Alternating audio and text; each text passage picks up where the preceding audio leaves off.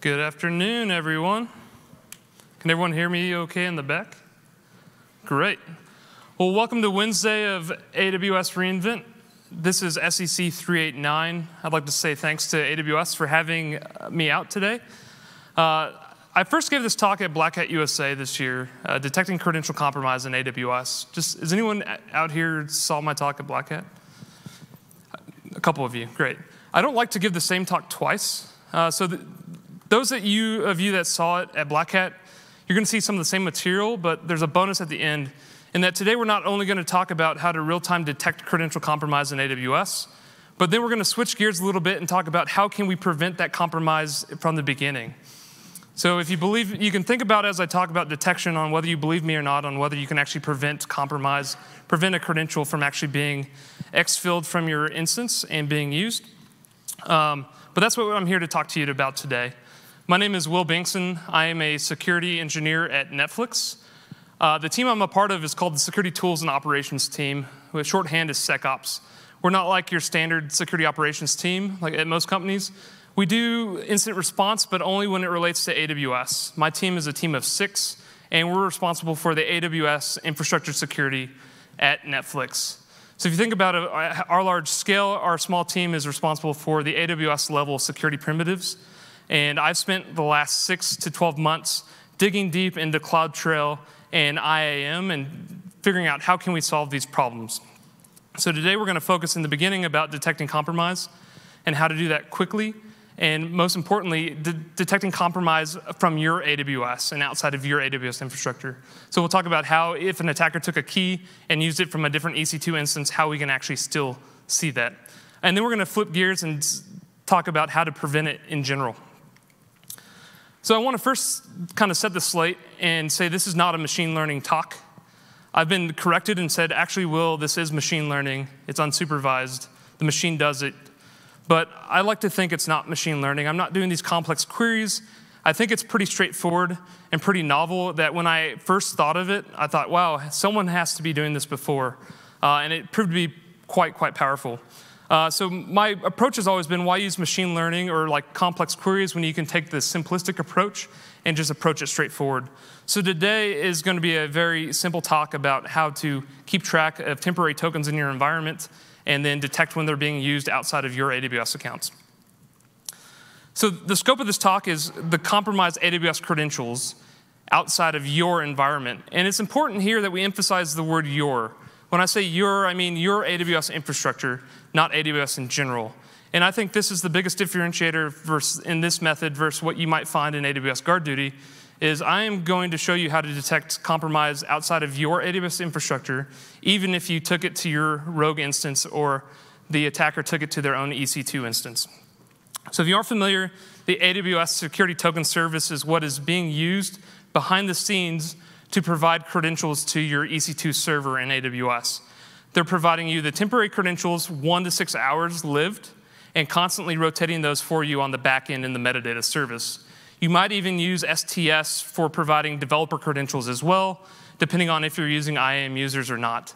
The methods I'm going to talk about today can be used to EC2 temporary credentials and expanded to your container platforms or any other method that you want, or any other credential method that you actually want to apply it to.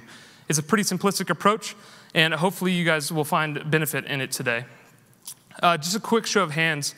How many people in the crowd are security practitioners at your company? It's quite a few. Any managers? It's okay, awesome. So this should be at a high enough level and deep enough level for everyone to get something out of it today. So let's dig in. The problem we're trying to solve today is detecting the credential compromise outside of your environment. When I first started working on this, I didn't want to know if it's outside of AWS. Yes, I want to know if my developers are pulling credentials down to their laptops, but I really wanted to know, is that nation state or is that bug bounty researcher pulling credentials and actually doing something on their EC2 server? And so that's what I set out to try to solve, and I believe we've actually done this. When I looked at who was doing this, Will, I scoured the internet trying to figure out, is there anything open source that I can take advantage of? We'd been working with AWS GuardDuty for a while, and I challenged them to solve this problem. You know, AWS, you're at the source. Please help me with this. And I didn't really see anything. And I think now there are applications coming out using this method. So soon you'll see more and more things actually solving it this way. It's really hard for us, at least, at Netflix scale to solve this problem by just looking at IP addresses in our environment.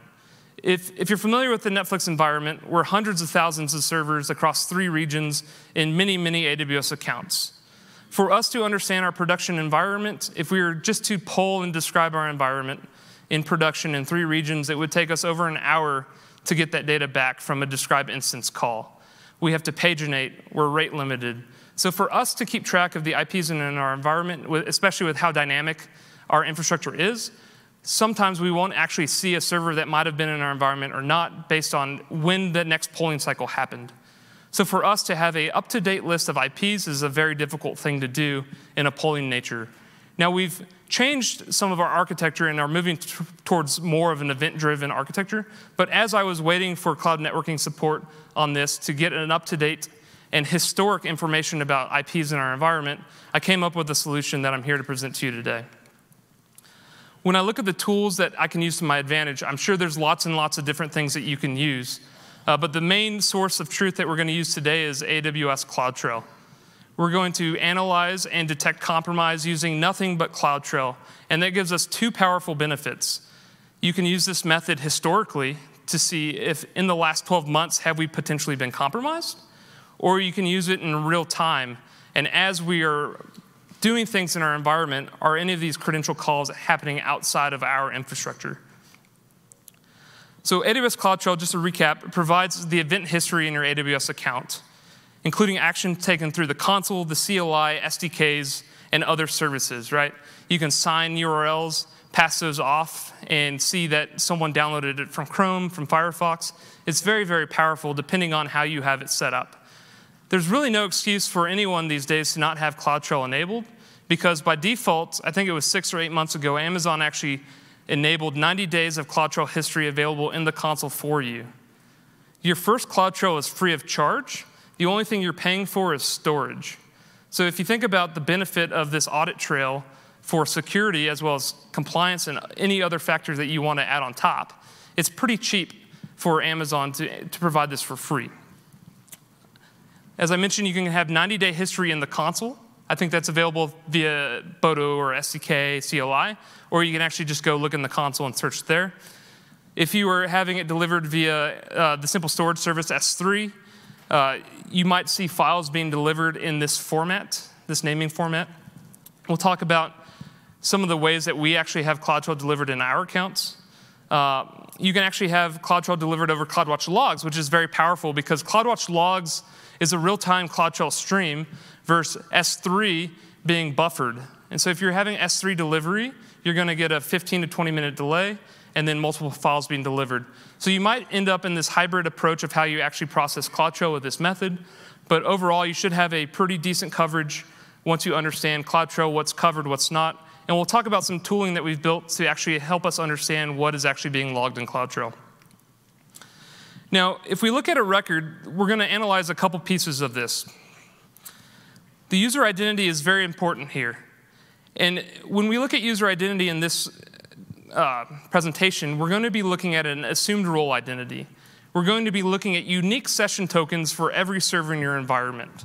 This method will not only provide you information that your credential has been exfilled or potentially compromised, but it's going to tell you the actual EC2 server it was compromised from.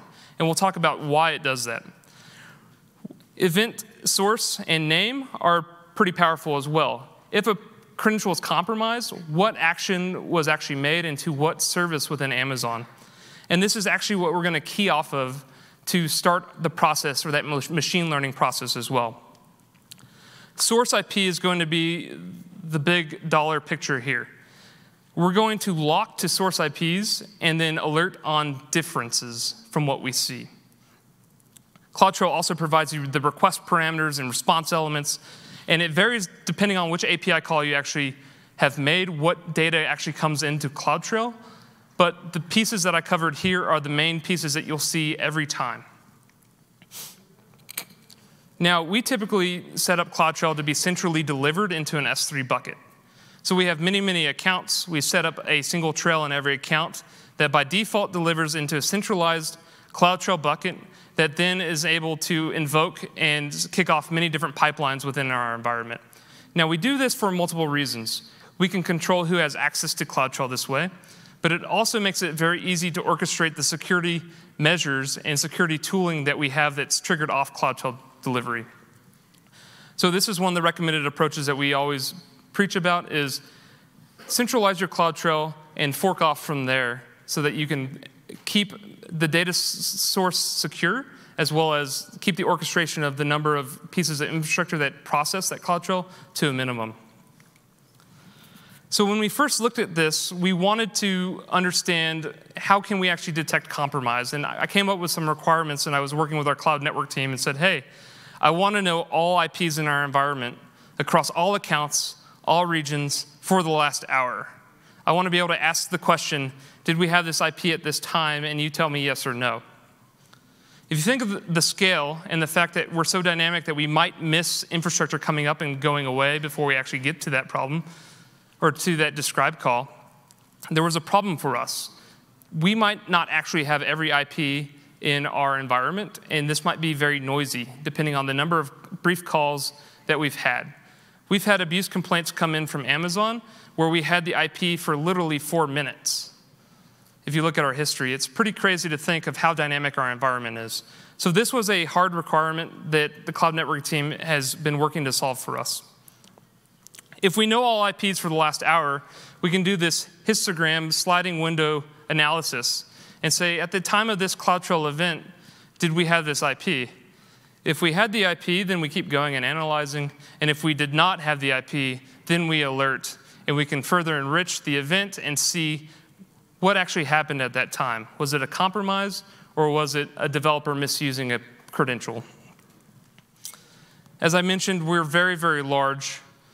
We have to paginate almost every call we make in Amazon. The console doesn't work for some of the services in the past. As if you're familiar with our tool Spinnaker, the birth of Spinnaker was because the console didn't really work for us in the beginning. We paginate all the calls. And when we're paginating through the calls to describe our environment, we're constantly rate limited from Amazon. So it's this compounding effect of not only do we have to paginate through because we don't get all the data at once, but then we're getting rate limiting, and we're fighting our own rate limiting because we're doing these describes in production environments that are using AWS native resources as well. So lots and lots of factors working against us if we want to know all of our IPs at the same time for a history of time. And so this is where we had been trying to push Amazon to get that information for us quick. Since this wasn't going to work for us, we decided to take a new approach. And this new approach was to understand truly how AWS worked. And it wasn't until spending months in CloudTrail and understanding the data calls and what's logged and what's not, and seeing that what's in actual CloudTrail delivered over CloudTrail logs, or CloudWatch logs, or S3 versus CloudWatch events, was I actually able to come up with this method. So understand how AWS works. Once we understand how AWS works, we're going to make a strong assumption. But I feel it's a very reasonable one. We can argue out after the fact if you'd like. But make an assumption based on how we understand things work and how typical applications work in AWS. And then profit. From these 2 points, we'll be able to tell potentially if a credential is compromised and be able to take action on that. And as I mentioned, this works both historically and real time. And if you think about the piece of information I mentioned earlier about how STS tokens work in AWS, they're anywhere from 1 to 6 hours lived on an instance. So if you went to put this in place tonight, and I'll have a link with a demo or a sample code, so you could actually go run with this if you'd like, you could go from 0 coverage to full coverage in all of your accounts in 6 hours, which I think is pretty cool. So let's take a step and see how AWS actually works. So here we have the Amazon EC2 service. We have IAM pictured here, and this is actually an IAM STS merger. We have a server, which is hosting our application, and I've shown the metadata service separate, but theoretically it's on instance local, right? It's available on the instance. We have a random AWS service that we're going to make a call to in CloudTrail. So when you deploy a service in AWS and you're actually attaching a role to it, the Amazon EC2 service is going to perform an assume role to the STS service. It's going to get credentials from the IAM service and pass those back to Amazon EC2. Amazon EC2 is then going to pass these credentials to the metadata service, and that's going to be made available to your application and any process running on your box by default at the metadata endpoint URL. I'm sure every security practitioner in here is familiar with that URL. It could be the most powerful thing in our existence, and also one of the most scary things when a bug bounty researcher includes it in his write-up to you. The SDKers or applications are going to reach out to the metadata service to get credentials. They will use those credentials to sign and craft calls and make a call to the AWS service. And then the AWS service is actually the one that's going to write the CloudTrail log. And that's an important piece because CloudTrail within AWS is a service for other AWS services. They don't mandate what's logged. They provide a logging service to the services, and it's up to the service to understand or to actually log the calls. So if you think something should be logged, you should complain to the service team, not the CloudTrail team, because the CloudTrail is just a mechanism for teams to log things. And that's an understanding that you should have if you're ever looking at CloudTrail and wonder why something isn't logged or not. By default, most management calls are logged. Data events are logged depending on whether the service is supported in CloudTrail or not. So having this understanding of how AWS works, the most important piece here is that the assume role call from the EC2 service is actually delivered in CloudTrail. It's not hidden. It's delivered in the CloudTrail or CloudWatch logs version of the trail, as well as the S3 delivered version of the trail. However, it's not delivered over CloudWatch event CloudTrail delivery. So you still, if you want to do everything off of events, you're going to need a hybrid approach. And the demo I'm going to show you today is off of CloudWatch events. But it's very, very powerful and full coverage if done correctly. So now that we have an understanding of how AWS actually works, as far as credentials for your EC2 server, the strong assumption that we're going to make, if you remember I said the IP is the moneymaker here. The strong assumption that we're going to make here is first call wins. So the first IP that we see from a temporary credential once it's been created is the IP that we're actually going to lock to. And every subsequent call that's logged from that temporary credential is going to be analyzed against that lock IP. And if they differ, then we'll alert. Now, this is an eye chart. I'm going to walk you through this with a magnification. Should be pretty clear. But we're going to walk through this flow chart. The pink icons here represent path to compromise or detection. So we'll walk through this quickly. We'll then go through a manual exploration of CloudTrail, hop into a real-time demo, and then we'll move into the prevention. So if we wanted to actually detect, we're going to process CloudTrail events as they happen. So a CloudTrail file is delivered with multiple records, and we're going to loop through and look at these records. The first thing that we're going to look for is the EC2 assume role call to actually create that temporary token to pass to the metadata service. That's going to create the initial data source for our detection.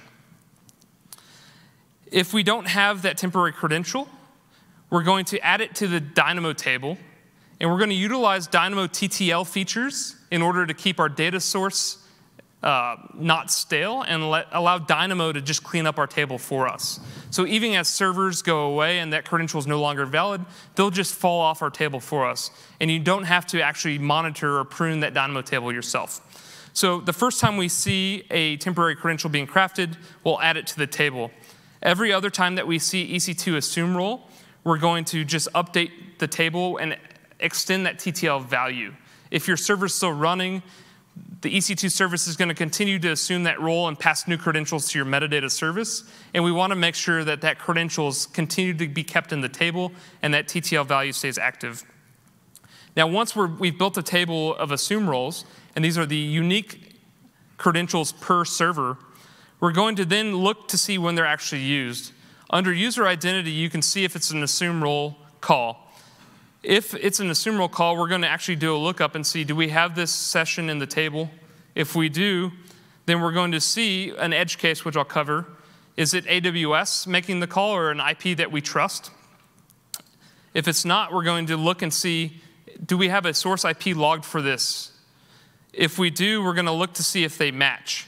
If we don't, that's where we're going to lock the IP. This is the first use of that credential and where we're actually going to lock that IP source and be our comparison from that point forward. If they do match, then we're going to just continue, go back and start this loop over. If they don't match, this is where we're going to alert, and it might be a potential compromise. It might be, as I mentioned before, a developer pulling credentials down, misuse. It could be something like that, but at least we have a point to jump to and start the response phase. One important piece to know is how the source IP actually shows up in CloudTrail. So this is a simple example of what a VPC might look like with some network traffic routes. You have an internal and external subnet, you have a server in each subnet, you have an internet gateway, a NAT gateway, and VPC endpoints. So number one, you're in the external subnet, you're making a call to the internet. This is an API that isn't governed by a VPC endpoint. And so the source IP seen by Amazon is going to be the public IP of that instance. If you're internal and making a call to that same public API source, the CloudTrail is going to see the NAT gateway IP. If you're an external or internal and you made a call that you happen to have a VPC endpoint, private link, something like that in region, Amazon's going to see the private IP of that call as well as VPC information. This is important for the detection as well as the prevention of compromise that I'll cover here in the future. But you need to account for potentially seeing a private IP as a source IP as well. So if you look at the example that I'll show you the GitHub link to later, you'll see that it accounts for both a public and a private IP pair per instance as a lock to be able to accommodate VPC endpoints. So you're either going to have unique public IP for the server or the NAT gateway primarily as your IP source that you're going to see in logs. I almost did not do this reference architecture diagram because I've never drawn a diagram that was just a straight line. But I thought it further proved the point of how simple this approach can be. You literally can deliver CloudTrail to an S3 bucket, have it invoke an SNS topic so that you can have many subscribers to that CloudTrail, invoke a Lambda source, and then have your DynamoDB as your data source for this session credential to IP lock, and have a method for detecting compromise. So let's walk through this manually before we actually see a real-time demo of how this could actually work.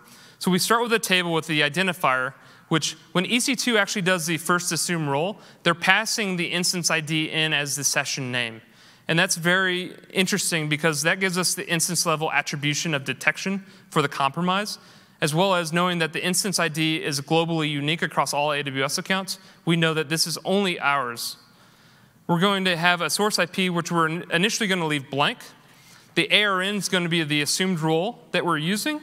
And this is used so that when we're actually looking in the user identity that's being used for every call. And then the TTL value, we're utilizing Dynamo's auto cleanup for us. So if we were to look at this initial CloudTrail call, we see that it's a STS assume role call. The user identity is an AWS service invoked by EC2. That's an indicator to let us know that EC2 is doing something on our behalf. But we can also tell by the source IP being ec2.amazonaws.com, as well as the user agent being ec2.amazonaws.com. When AWS services are using your credentials on your behalf, they're setting user agents and source IPs as the service domain for you so that you know that this is Amazon doing something. So here we see that this is EC2 assuming the role. We see the role session name being the instance ID here ending in 2131. And the role that they're assuming is my cool role. So if we're going to build our table, we're going to go set the identifier as the instance ID. We're going to set the ARN as my cool role and set a default TTL value of 6 hours beyond the current time. And that'll give us enough time so that when the credential expires, if the instance has gone away and it hasn't renewed, that entry is just going to fall off the Dynamo table. And we can keep our data pretty fresh. So now that we have our first entry, let's see how we actually build out that lock IP. The user identity type assumed role is what we're hinging on. Once we see this, we're going to look at the ARN, and here we see the assumed role, my cool role, of the instance ID ending in 2131. Now, in the code, we would go do a query in the Dynamo table to see if we had this session We would look to see if we have an IP and do all that. We know we just did the assume role because we just saw that trail, so let's proceed forward. We see that we're doing an EC2 describe instance call, pretty benign in US West 2. Here we see the source IP is 52.95.255.121. We do that query to the table to check to see, do we have the source IP? In this case, we don't, so we're going to go ahead and update that table, and we have our first locked temporary credential for that server itself. And so as we build this over time, we're going to have unique credentials to known source IPs built out. So within 6 hours, we'll have entire coverage across all of our infrastructure of every temporary credential minted by EC2, as well as what IPs those should come from. And now that we have an initial source of truth, we can go continue to analyze CloudTrail. We see this is type assumed role again. The ARN is assumed role mycool role of 2131. We can go down here and see that it's just an EC2 call of described volumes this time. We look at the source IP, and now we're going to take this source IP and compare it. So we go back to the table and say, okay, we have a source IP. Does it match? In this case, it does, so let's continue moving forward. If you remember that flow chart, we're just going to continue processing. If we don't have an IP or don't have that temporary credential, we're just throwing that data away temporarily. Within 6 hours, we'll have full coverage. And so it's kind of the risk that within that 6-hour window that you start, that you might throw away a compromised call. But within 6 hours, you're going to have full coverage. So as we analyze next, we're going to continue to do the same thing. It's an assumed role call of mycool role ending in 2131. We know this is what we're doing. Event source is STS get caller identity. That could be suspicious in itself. It's kind of like the who am I call of Linux. It's going to return the actual identity of the credential that you're using. The one benefit to that is it's going to tell you whether it's active or not. If it's not an active credential, AWS will return nothing or an error. If it is active, it'll actually tell you which credential it is and the account ID it came from. The important part here is source IP address. This appears to be an IP from San Jose, most likely my apartment, and it ends in 232. So we're going to go back to that table, do that same type of query, and say, we have an instance of 2131. We know that we have a lock IP ending in 121. We do that comparison. And then in this case, we're seeing, no, it is not the same IP, potentially compromised. Let's spin up an incident, kick off the automated pipeline, rotate credentials, whatever you want to do. So here we've actually walked through manually and detected our first potentially compromised credential from nothing. And once again, the important piece here is it's from your infrastructure, which I'll show you in the demo, is we'll not only be able to detect credentials from your laptop, but other EC2 infrastructure. So if I at Netflix were to pass a credential to my buddy at Slack and say, here, please put this in your AWS infrastructure and execute a command, I would actually detect that. So let's switch screens and actually walk through. So here I've set up an account, and I have a sample service already deployed. So here we see that it ends in 34F, the instance ID. It's in the public subnet. It's running with my role, and I have a public IP of 54.209.183.1. If I switch over to the DynamoDB tab, you'll see that I have an identifier already, 34F. I've filled it out with an assume role call of my role.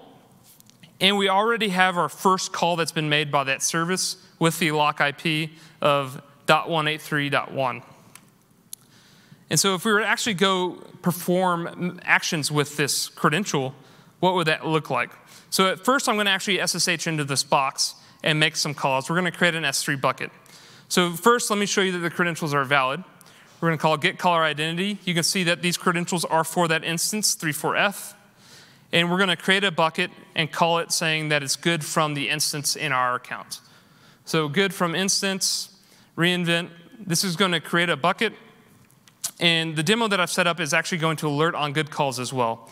So we switch over to Slack, and within 10 seconds, we're going to get an actual alert saying good call seen. We're passing the ARN back, the source and event name, and then we're seeing that the source IP matches the expected IP. This is what we expect is our environment. So what does it look like if we actually were to pull this somewhere else? So I wrote a script that will SSH into a box, curl the metadata service, steal some credentials, and pull them down. So the script looks like this. It's basically SSH in, curl that awesome endpoint, pull down the keys, export them, as well as print them, because I'm going to actually copy them and use them on a different AWS instance. So I call steal keys. There are my credentials. They're already exported, so I'm just going to go ahead and create a bucket. I'm on my laptop, not the instance. As you can tell, I didn't SSH anywhere.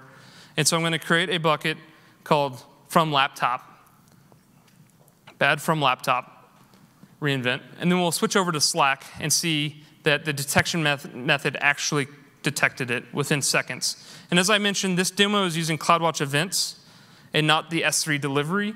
So once you have sessions built via the CloudWatch logs or S3 delivery, you can then utilize CloudWatch event alerting for CloudTrail to get that real-time detection. So here we have a detection within seconds saying that the source IP ending in .92 does not match the 183.1, and so this is a potential compromise.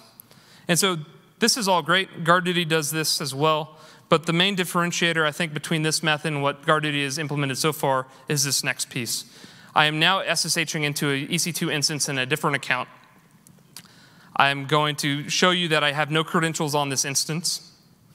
I am then going to export the credentials I copied earlier, show you that these credentials are from that first instance ending in E4F, or E34F, excuse me. And now I'm going to create an S3 bucket from the other rogue account. This is mimicking an attacker, a bug bounty, a very talented individual that's been able to get your credentials. So we created a bucket bad from another AWS account. We're going to go back to Slack, and because this is recorded, I know it's going to come through. But here you can see that the source IP is an Amazon IP, and that's the important piece. We're detecting outside of your infrastructure here. And so we've detected that the IP has come from a different instance. This could even detect within your own infrastructure if you somehow, a developer has mismatched credentials and copied them from one instance to another. So it's providing you some real-time valuable information that you're having credential misuse within AWS. And it's something I'm personally very proud of and I think has been very powerful for us. So let's switch back. As we walked through this already, but we had our sample service with an IP. We built out the table. Then it locked. And then we actually did the demo.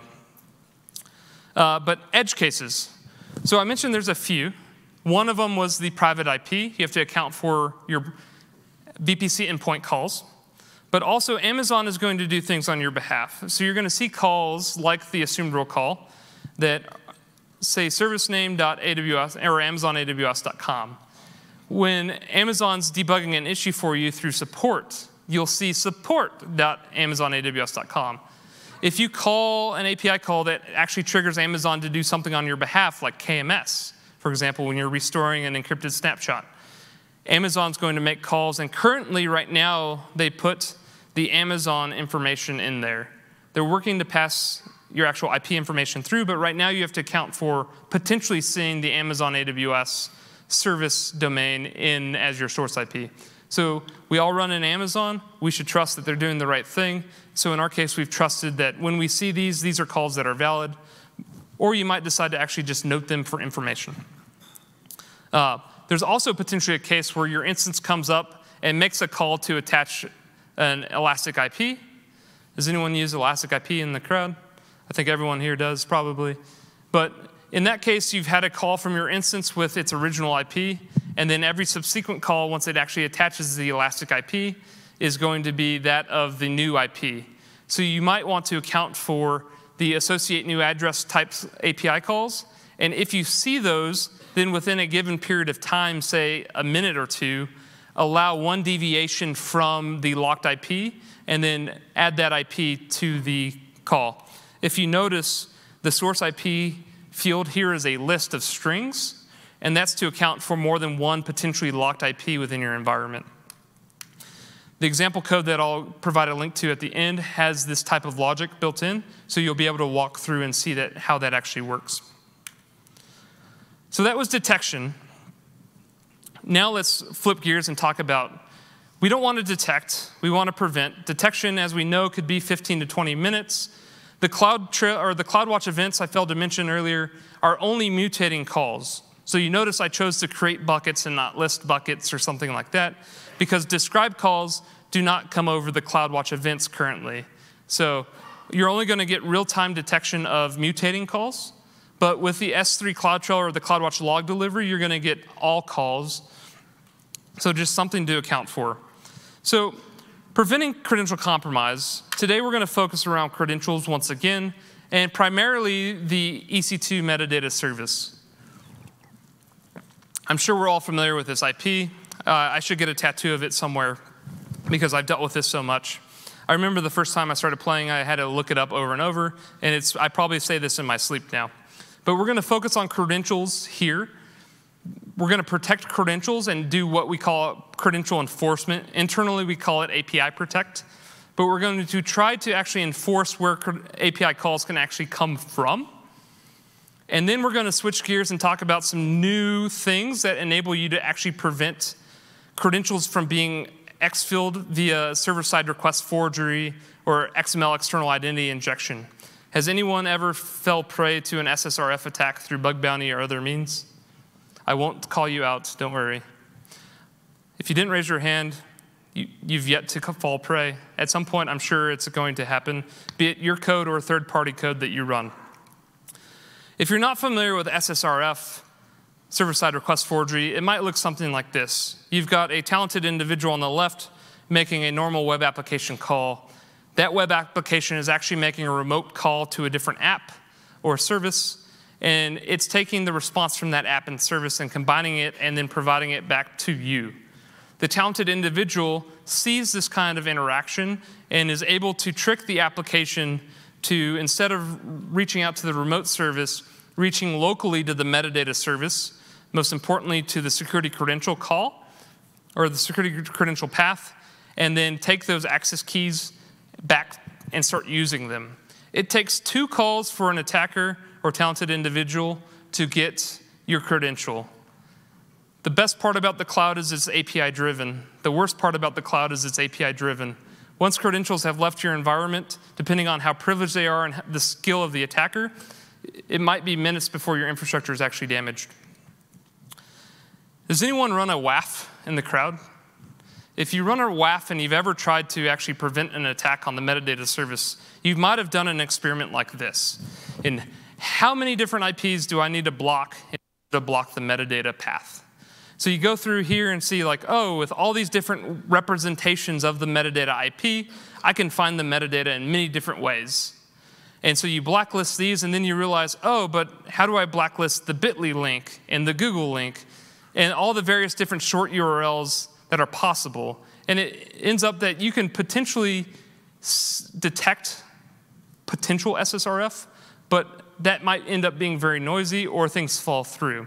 And so what we found is a WAF hasn't been very ideal for trying to prevent things like this. So we've moved towards enforcement and now this metadata protection field. So API enforcement is crafting an IAM policy to actually prevent the credentials from being valid outside of your AWS environment. And it looks something like this. And can everyone see this in the back? If not, I'll zoom in on it. I'll zoom in just in case. It's a statement that's a deny all actions on all resources. The condition composes IP blocks, VPC IDs, and VPC endpoint IDs. And it's essentially every API call that's made, the IAM service will perform these conditions for you. Does the IP address seen here fall in this block? Does it come from this VPC?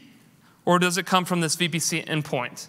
Now, it's important to include all 3 because there's some inconsistencies in what the services actually see depending on the call that you make. So the way that we've approached this is we're too large to have all of our IPs in here. There is a max policy size within AWS, so we're actually adding our NAT gateways. And if you remember the network flow diagram that we talked to briefly, this gives us internal coverage of roles. So one of the things, if we want to externalize a service that we try to enforce, is that the server itself should be in the internal subnet, and you should make it external via load balancer in the external subnet or some other means.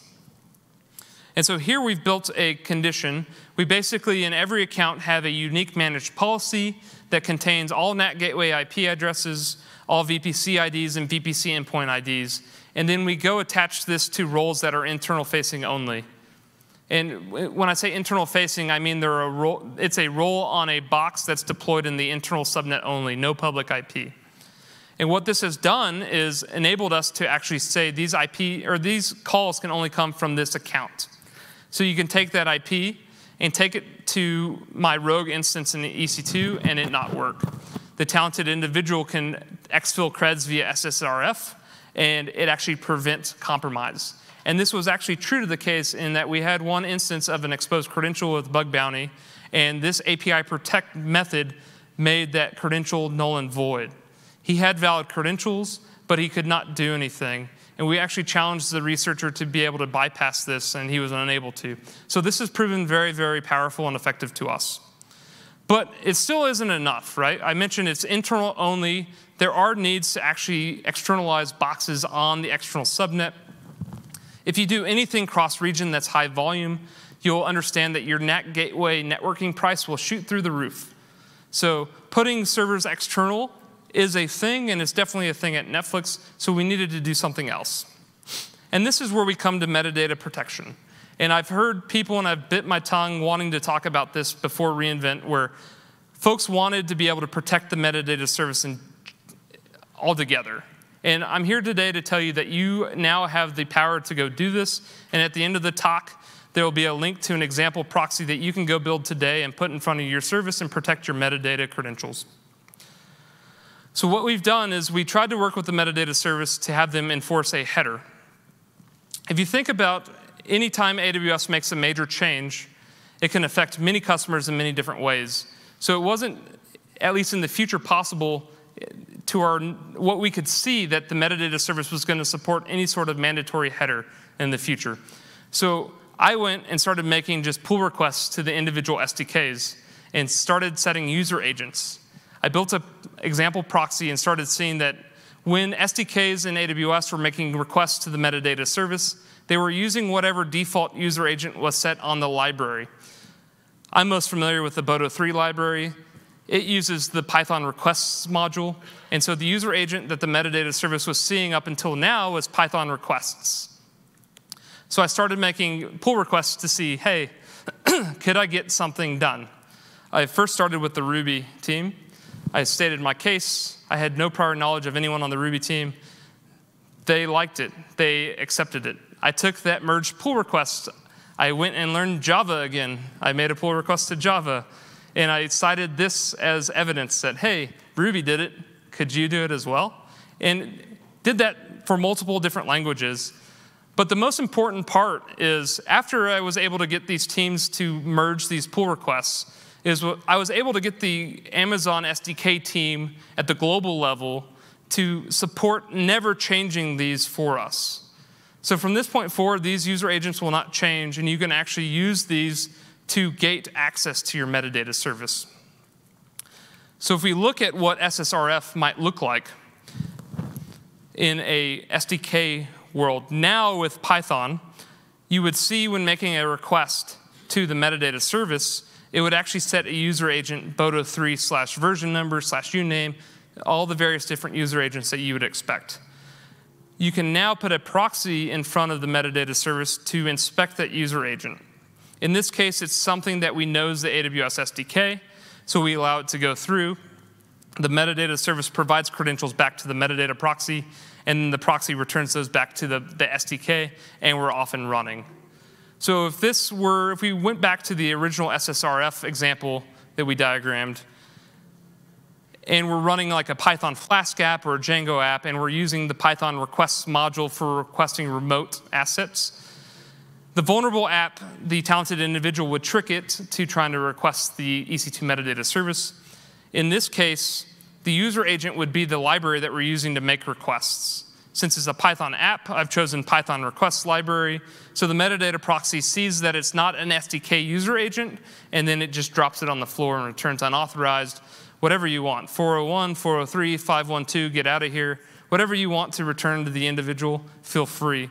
But now that the AWS SDKs are supporting setting user agents in the SDK, you can now proxy traffic in front of your metadata service reliably, accurately, and prevent compromise in an SSRF, XXC, those classes of vulnerabilities. And so you can go deploy this across your infrastructure and mitigate an entire class.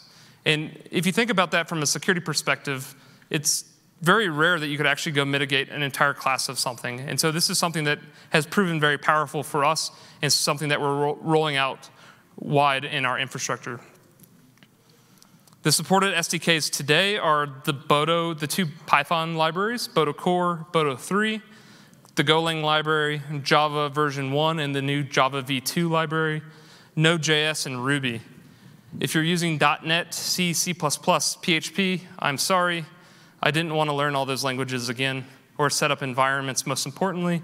But I believe the SDK team is making those changes to make it consistent across the board.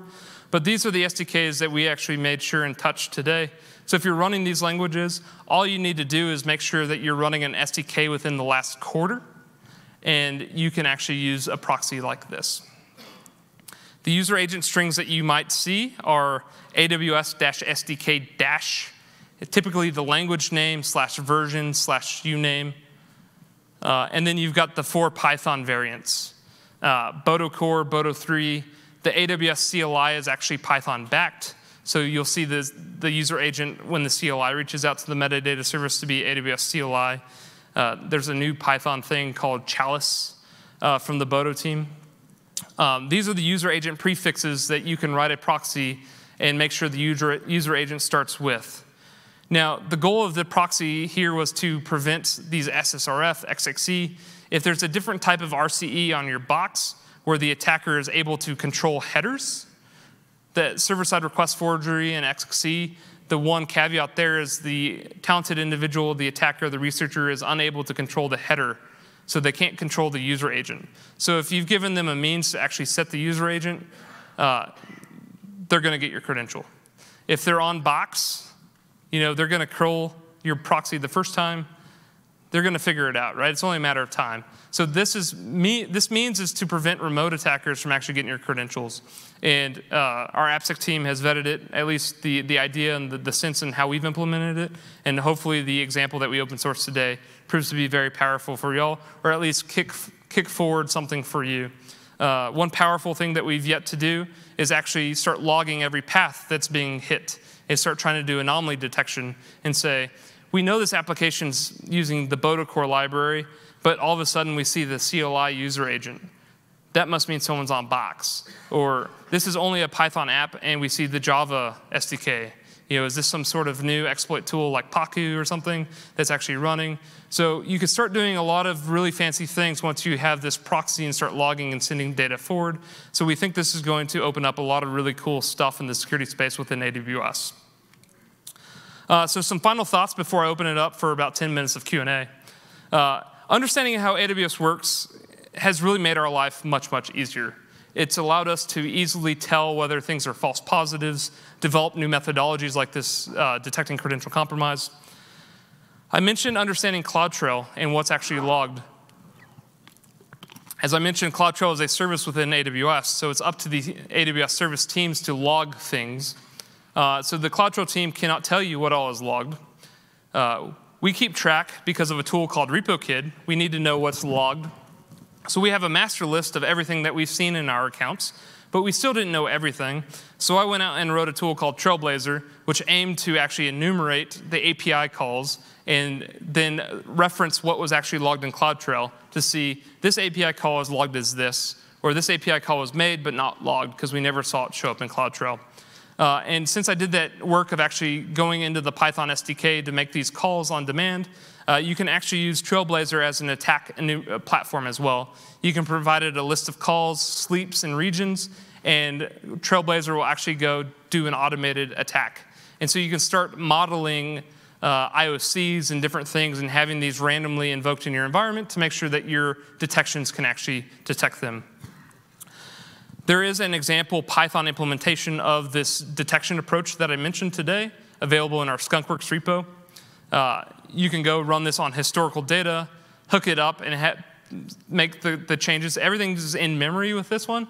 So if you wanted to actually go deploy it in Lambda, you need to go implement the Dynamo backend for that. But it's at least a reference piece of code to actually go play with on your CloudTrail. So hopefully you can provide that or find that very useful. And then lastly, today we flipped the switch on an example metadata proxy. It's written in Golang. It's, I think, 100 lines of Go. It's literally set up, git clone, cd into the repo, go build, and then go run the binary on your platform. It's very simplistic, very easy. It blocks traffic. You can take that as a source of truth, or you can go modify and change to your will for logging and all the various different things. But this is something that you can actually take and try out in your environment today to start protecting your metadata service. And with that, please complete your mobile surveys. And I'm open for any questions y'all have. But thank you for coming.